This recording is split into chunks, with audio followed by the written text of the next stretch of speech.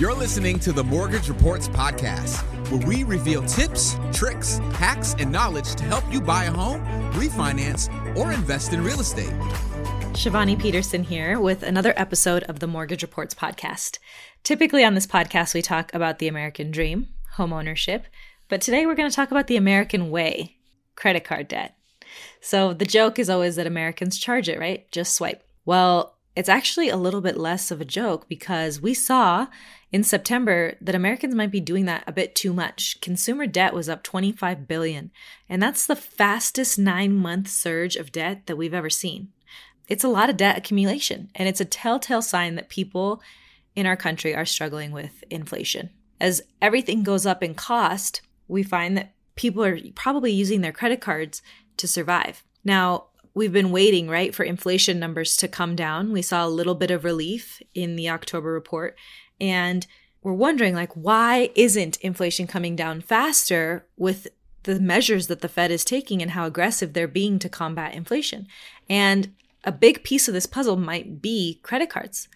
We might not be seeing spending lessen as quickly as it should be, given how high interest rates are, because people are charging on their credit cards. The thing about credit cards is, though, they're not unlimited, right? There's limits on those credit cards. And once people hit those limits is when we could see spending dramatically halt. Because once you've hit that limit, you can't keep charging. So it could be that we'll see inflation numbers come down in line with people hitting their credit card limits. Because if they're using them as heavily as it seems like they are, given that debt accumulation surge that we saw, then they're using their cards to survive. Maybe not just for luxury expenses, but day to day, like groceries and gas and places where we know that inflation is really high. So watching consumer credit card debt is something important when you're considering the economy. But it's also important if you're going to buy a home in the near future, because you may personally have credit cards and you might be wondering how they help or hurt your loan application and your chances to qualify to buy a property.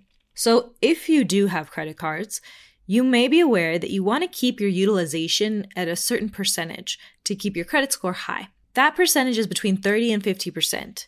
And what I mean by utilization is that if the limit is $10,000 on your credit card, you want to keep your balance every month under $5,000 for sure, ideally under $3,000. And of course, pay it off as often and as quickly as you can. Having and using credit cards is not a bad thing. They build your credit scores. They help us understand how you manage debt. And if you do it well, that reflects positively. But you have to be careful with them, right? So if you have a tendency to overspend, then credit cards probably aren't the safest strategy in your financial toolbox. If you are very responsible with credit cards and you live within your limits and you pay it off every month, then a credit card is also a great way to accumulate points, to travel for less cost, and get cash back. There's plenty of perks out there with credit cards that I'm sure you hear about all the time. But if you're in the market to buy a house, be careful with how you use those credit cards and keep your utilization as low as you can.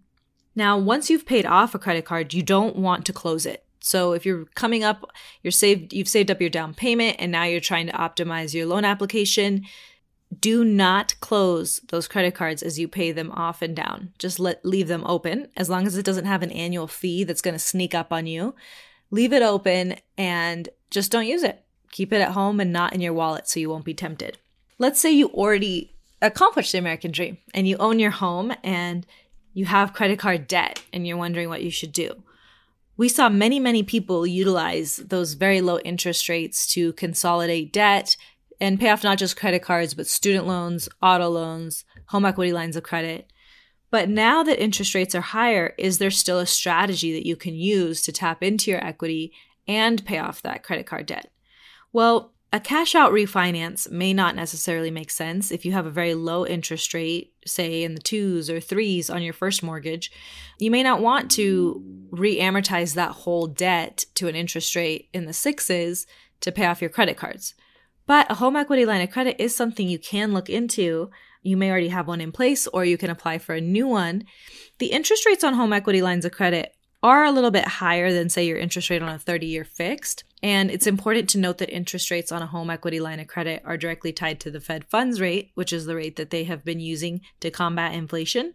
And by using, I mean increasing. So if you're going to take out a HELOC, you want to be careful that the interest you're going to pay on the HELOC is less than your credit cards. But typically it is. And typically HELOCs amortize in a way that's going to allow you to pay off debt faster than just making the minimum payments on your credit cards. So if you already own a home and feel like you missed the boat on refinancing to do a cash out refinance and pay off your credit cards and debt consolidate that way, consider looking into a HELOC because you're not trapped. You haven't completely missed the boat on a strategy that could allow you to use your equity to pay off credit card debt, hopefully relieve a lot of stress in your house, and consolidate your monthly bills. I already touched on this a little bit about credit cards not always being a bad thing, that you can use them to travel, to earn points, to get cash back, to accomplish certain perks when it comes to maybe shopping at certain stores or using a certain brand. But you should know about how that credit card is affecting your finances before you just dive in, right? It's not a class that we were taught in college or high school about how to manage credit card debt or how to use it in your favor. So if you have a credit card, it's very important to know if you have an annual fee and when that annual fee is being charged. I mentioned that you don't want to close credit cards, but you don't want to have an annual fee sneak up on you. The reason I say that is because if you have an annual fee sneak up on you on a card you haven't used in 2 years, you may not pay that fee. You'll have a balance of like $200 for the annual fee sitting on your credit card that maybe doesn't register with you because you haven't used the card in 2 years. And then all of a sudden you're getting 30-day lates on this balance. So be very careful with annual fees on credit cards, especially if you're using them to earn perks. And I think this is all very timely information given the way that we've seen Americans ramp up their usage of credit cards. A lot of Americans are also trying to buy a home, and a lot of Americans are also trying to combat inflation. So I hope that this information was helpful for you in understanding how credit cards will impact you in the home buying process and overall financially, and also in understanding the impact they're having on our overall economy right now and how they're affecting the economic readings we're taking to keep a pulse on everything. Thanks for tuning in. I'll talk to you guys next time. Thanks for listening to the Mortgage Reports podcast. Visit themortgagereports.com for daily mortgage rate updates, news, and advice from experts.